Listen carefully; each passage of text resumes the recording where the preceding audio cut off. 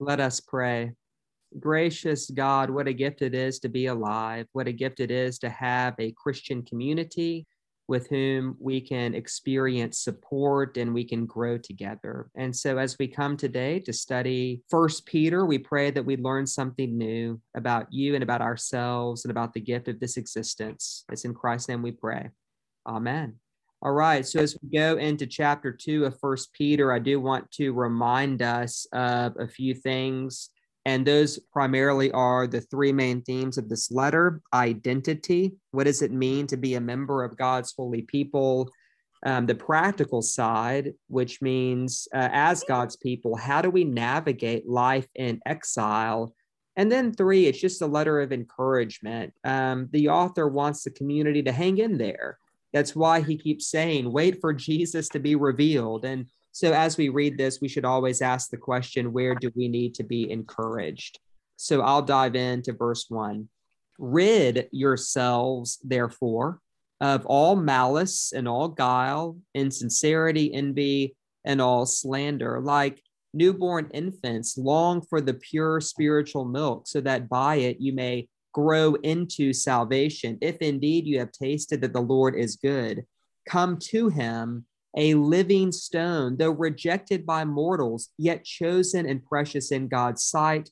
And like living stones, let yourselves be built into a spiritual house, to be a holy priesthood, to offer spiritual sacrifices acceptable to God through Jesus Christ. For it stands in Scripture, see, I am laying in Zion a stone, a cornerstone chosen and precious, and whoever believes in him will not be put to shame. To you then who believe, he is precious, but for those who do not believe, the stone that the builders rejected has become the very head of the corner, and a stone that makes them stumble, a rock that makes them fall. They stumble because they disobeyed the word as they were destined to do. But you are a chosen race, a royal priesthood, a holy nation, God's own people, in order that you may proclaim the mighty acts of him who called you out of darkness and into his marvelous light. Once you were not a people, but now you are God's people. Once you had not received mercy, but now you've received mercy. All right, so right off the bat, Peter is helping them lean into that pastoral, practical side of things, which is, as God's holy people, how do we navigate life in exile? And his answer is to lean into the formation of their character. I mean, that's really what he means when he says, get rid of all malice, guile, insincerity, envy. And I think, like all things in Scripture, we can hear this at both the individual level and the communal level, meaning that if there is insincerity in the community, address it. But also, if there is insincerity in your own life, you need to get rid of that. Now, the verb rid is very active, and I don't know if you've ever had any success in actually removing these things through your own effort from your own heart. And so we have to have a conversation about that, because as we get deeper into this letter, we'll see that Peter's understanding of how this happens is a little bit more nuanced, right? It's not an act of the will. We don't just wake up one day and say, all right, today's the day I'm going to remove the malice from my heart. It's a little bit more complex than that, as we've all experienced. And I think that complexity shows up in verse 2 when he compares us to newborn infants who are to grow into salvation. Now, this is one of my favorite verses in Scripture. And in fact, I published a book back in 2013 called New Clothes that was based on this verse, because it's a book, or really the verse captures the mystery of the Christian faith. For those of you who have been kind of part of our conversations and past studies about God's action, right? Is it future? Is it past? Is it present? Or is it all of the above? This verse really captures the mystery that it's happening all at once. It's something that has happened, that is happening, that will happen. And so, for instance, notice the salvation is already ours, right? It's not so that you may attain salvation. The salvation is already ours, but it's something we have to grow into. And so the metaphor I want to give you is, let's say, for instance, that you've got a 3-year-old child, but a very nice pair of size 5 shoes is gifted to that child. Those shoes belong to the child. They are his or her possession, but they don't yet fit. The child must grow into the shoes that he or she was gifted. And that's really kind of the way salvation works. When a child is born, that child is just as much a human being as you are. That child is just as perfect and complete as you are. A child is not less human than any of us here, but a child is not capable of having the conversation we're having today. Even though that humanity is given to the child as a gift, he or she will need to grow into the fullness of that humanity. Will need to develop intelligence and language and other gifts. And it's kind of like that with salvation. It already belongs to us. It's not something we're waiting for. It's not something that God's, holding over us, that God's going to remove if we behave badly. But we haven't fully grown into it and thus can't fully embody it and enjoy it. And that's really what I think Peter is getting at. And verse 4 kind of offers us the key. How do we do that? Well, we come to him, right? Jesus said the same thing. Come to me, all you who are tired and carrying heavy burdens, and I'll give you rest. We come to him. And that's a very personal thing. What does it mean for you to come to Jesus? We even say we're going to have a come to Jesus conversation. We've made it a kind of funny saying in our culture, but what does it mean for you to actively approach the Lord? That's what Peter is asking us to consider. And interestingly, there's a reference to a very famous psalm that was very prominent in the early church around the stone that the builders rejected becoming the chief cornerstone. And by referencing this psalm, Peter did something that Jesus did in Matthew's gospel, that other New Testament authors did. It was understood that this chosen, rejected stone was the foundation of the whole church. And in some sense, whenever Peter says, come to him, there's at the same time an invitation to share in that rejection. Jesus basically said the same thing, right? Take up your cross and follow me. And so to grow into this salvation we already have, the moment we think that we're going to move from strength to strength to strength to strength, we're actually coming to one who was rejected. And that rejection was the foundation of the salvation that God is bringing about. And this would have been very meaningful for the early Christian community, because remember, they were socially marginalized. They experienced themselves as rejected. And so even though this does not give us, an excuse to reject other people, it does raise the question, where do you feel like a reject? Where do you feel not fully at home? Where do you feel misunderstood? And rather than complaining about that or playing the victim or pointing fingers, what would it mean for you to come to Jesus and to maybe move a little bit deeper into that as part of this growth in salvation that Peter is talking about? Verse 5, he says, let yourselves be built. What I find magical about this verse is actually the tense of the Greek. It's in the passive voice. We don't really use passive voice a lot in English. We use the past tense. We use the active voice. And so, for example, if I'm going to sit down with you and counsel you, I can say I counseled, right? I'm the one doing that. If you're counseling me, I can say I received counsel. I'm passive. But the passive voice is whenever we actively participate in a work that someone else initiates, right? So if you counsel me and I participate, it's not that I was counseled, but rather that I took counsel. I actively received that which you initiated. And I think that's what Peter's talking about when he says, let yourselves be built. It doesn't say build yourself into a spiritual house, right? He doesn't say, y'all go build it yourself. Nor does he say, you're a pawn being built. But he says, allow yourself to be built. Basically, cooperate with the work of God. And this really gets to that third component of why Peter wrote this letter, to offer encouragement. He wants to remind this community that God is the one initiating this work, that God's the one who will complete the work, and that our job is to allow God to do it, to cooperate with this.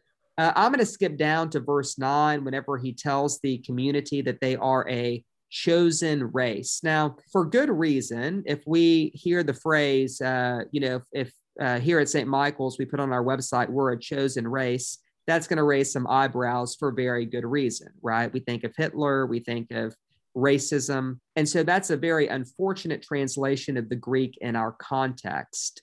The Greek word here is ethnos, and it's often translated in the Bible as nations. And so in the Great Commission, whenever Jesus tells his disciples to preach the gospel to all nations, it's the same word, nations, races, tribes, really people group is the best, I think, translation. You're a chosen people group.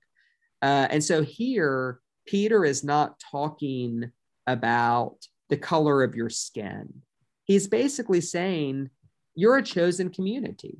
God has set you apart to do something special. And so I think part of what we need to think about is, what does that actually mean? What does it mean for us to be set apart?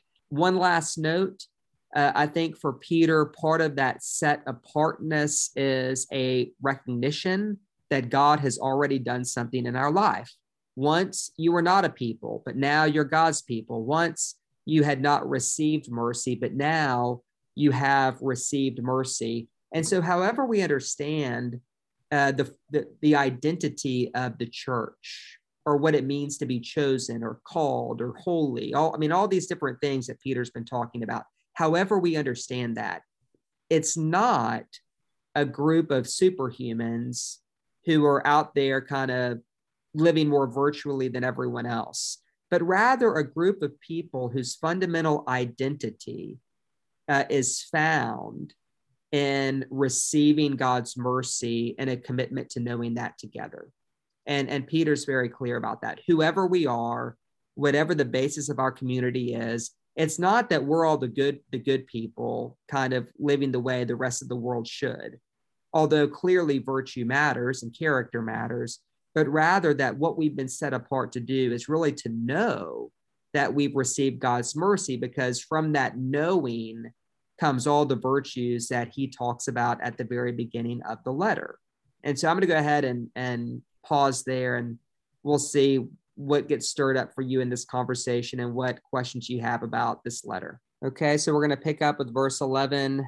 Beloved, I urge you as aliens and exiles to abstain from the desires of the flesh that wage war against the soul. Conduct yourselves honorably among the Gentiles, so that though they malign you as evildoers, they may see your honorable deeds and glorify God when he comes to judge.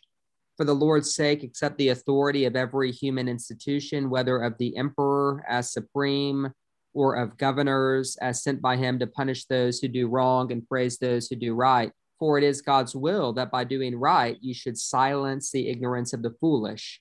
As servants of God, live as free people, yet do not use your freedom as a pretext for evil.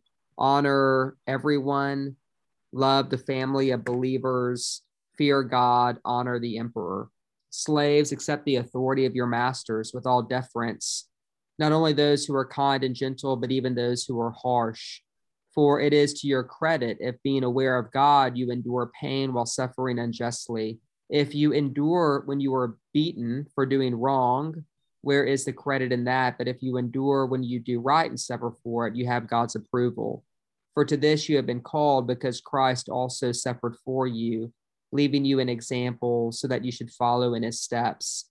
He committed no sin, and no deceit was found in his mouth.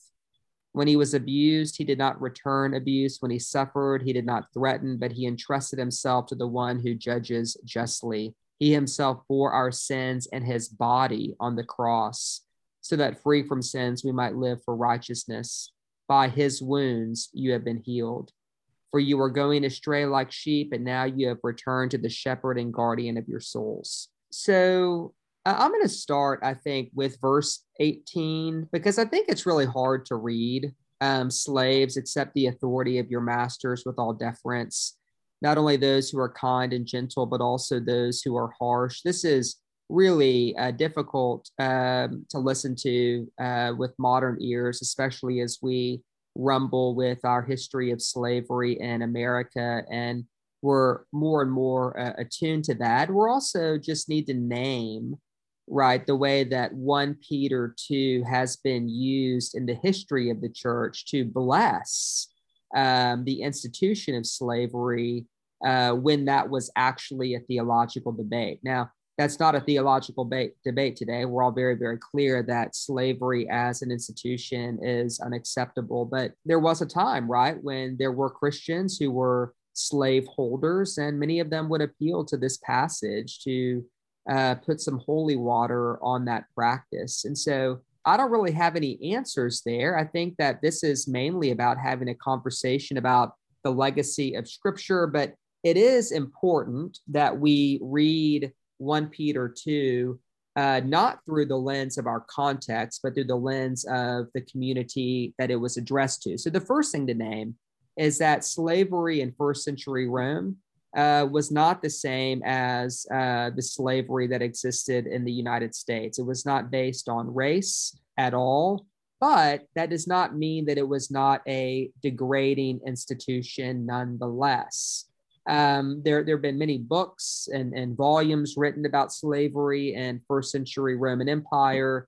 Some of them really highlight the harshness of it. Some of the books really seem to shade over the harshness and to talk about, how slaves could purchase their own freedom and often had more rights than other citizens. And so I'm not really a scholar here, and I can't speak to it, but I'm going to assume that this was an institution even then that was degrading to a human being.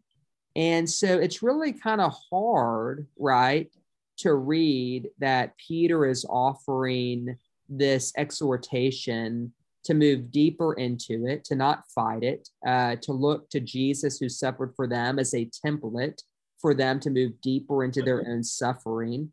And what I kind of walk away with, I'm not going to draw conclusions for you. I want you to draw your own conclusions. But what I walk away with in reading this passage are really two things.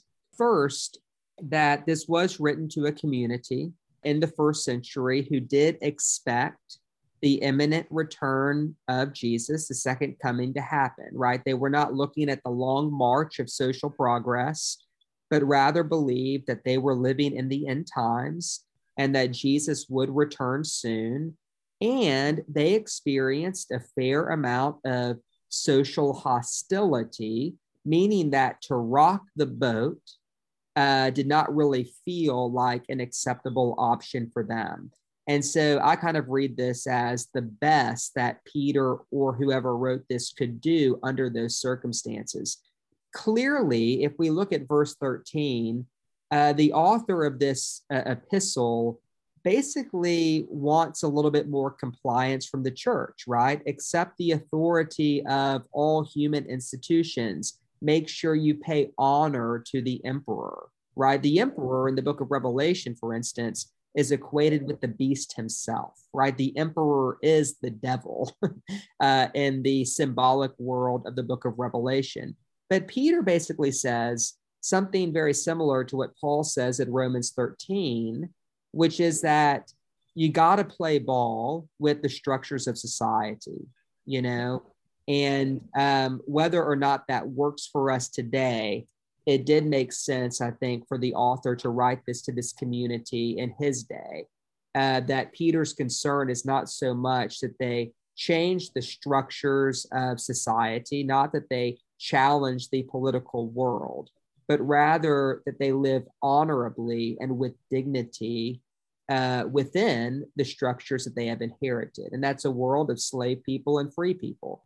And notice what he says in verse 16, as servants of God. And I actually think that that Greek word is slaves, right? It's the same word. As slaves of God, live as free people. And so I think part of what Peter wants to do, pastorally speaking, is point all the members of his community, including those who are slaves, to the greater freedom of the gospel. Now, again, I just want to name how that can easily be misunderstood. As a pastor, I would never go to a marginalized person who suffers under the weight of unjust social structures and use this passage to help them move deeper into a place of disempowerment, right? That's not the way that I, as pastor, would use this text. But I also want to name that 21st century America is different than first century Rome. And I want to give Peter the benefit of the doubt and not to, join cancel culture and just cancel him, right? Because he spoke a word that made sense to his community in first century Rome. So kind of the tension I hold in reading this is that this was a generous and appropriate word for the community that Peter served, but that we have to be pretty careful in terms of how we apply it today. That being said, I do think that there is something for us personally here, people who are not slaves, people who enjoy a certain amount of freedom, removing this from its context. Frankly, I do think that we should look more to the way that Jesus turned the other cheek and turned our cheek more often. We should look at the way that Jesus was silent before Pilate and hold our mouths shut more often. And so I think that Peter's, even though it's a little dicey if we apply it to the institution of slavery or marginalized people, I actually think the pastoral instincts are good when applied to ourselves. Basically to say that our Lord suffered, he suffered unjustly, he kept his mouth shut, and that there are some times, not all times, there are some times when we should apply that teaching to ourselves. Where that gets dicey is when we apply it to other people. So for instance, if I'm unaware of power dynamics and I were to sit down with a young woman and to basically, a young woman trying to find her voice and to use 1 Peter 2 as a template for the Christian life, that'd be the wrong passage, right? Because the movement of God in her life is to find her voice, to speak up. But whenever I apply it to myself, it becomes a little bit less dicey. So I'm going to go ahead and stop there. I've been kind of rambling a bit about this complicated passage, and I'm going to trust that the Lord's given you a good word to bring into the mix. And yeah, I see Britt chomping at the bit here.